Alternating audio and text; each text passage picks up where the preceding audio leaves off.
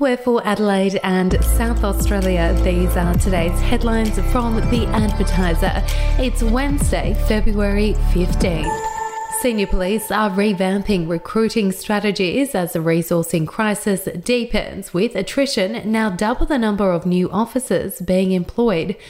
The move will see the existing Calling All recruiting initiative replaced with a new campaign designed to attract a wider range of applicants launched, along with new policies to assist applicants in the process. The growing urgency to solve the crisis has prompted Police Commissioner Grant Stevens to take an Assistant Commissioner offline to oversee the accelerated program to enlist new recruits. The Advertiser can reveal over the past 7 months, 159 police officers either retired or resigned from SAPOL, but only 79 have graduated from the Fort Largs Police Academy, a shortfall of 80 officers. If you would like to read more on that story today, you can take out a subscription to The Advertiser at advertiser.com.au or download the app from the App Store. An Adelaide asbestos company has been slapped with a $150,000 fine after a worker plunged to his death from a residential veranda.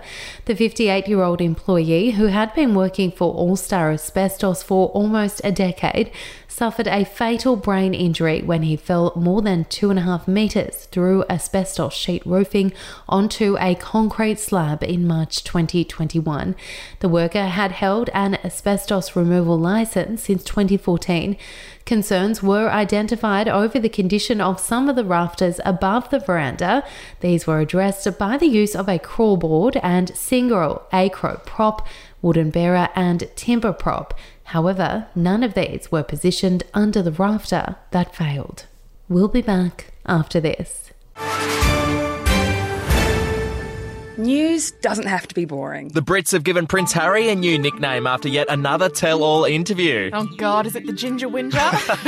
Let the team at news.com.au get you up to speed each day with their podcast, From the Newsroom. A couple were busted joining the Mile High Club. Well, I guess they can't play Virgin anymore. Politics, sport, red carpets, royals. Get all the goss in just a few minutes. Follow From the Newsroom wherever you get your podcast from.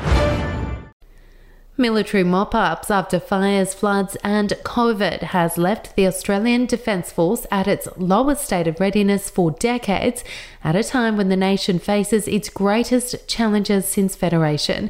Retired Major General Mick Ryan blasted the way the federal government has used the military in the past 2 years, significantly impacting training capacity at a time that China has accelerated its coercive behaviour. In a wide-ranging review on the state of our military with Sky News, he also said the national security budget needed to double to 4% of GDP to deter or combat emerging threats.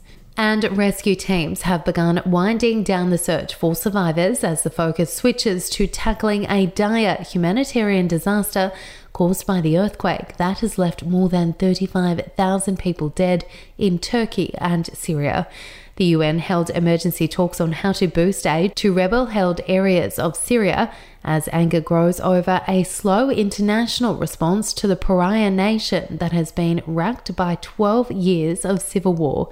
7 days after the 7.8 magnitude quake sent buildings crumbling across the region, stories continue to emerge of people found alive in the rubble, but experts warn that hopes of survival are dimming. For more updates and breaking news throughout the day, take out a subscription at theadvertiser.com.au. We'll have another update for you tomorrow.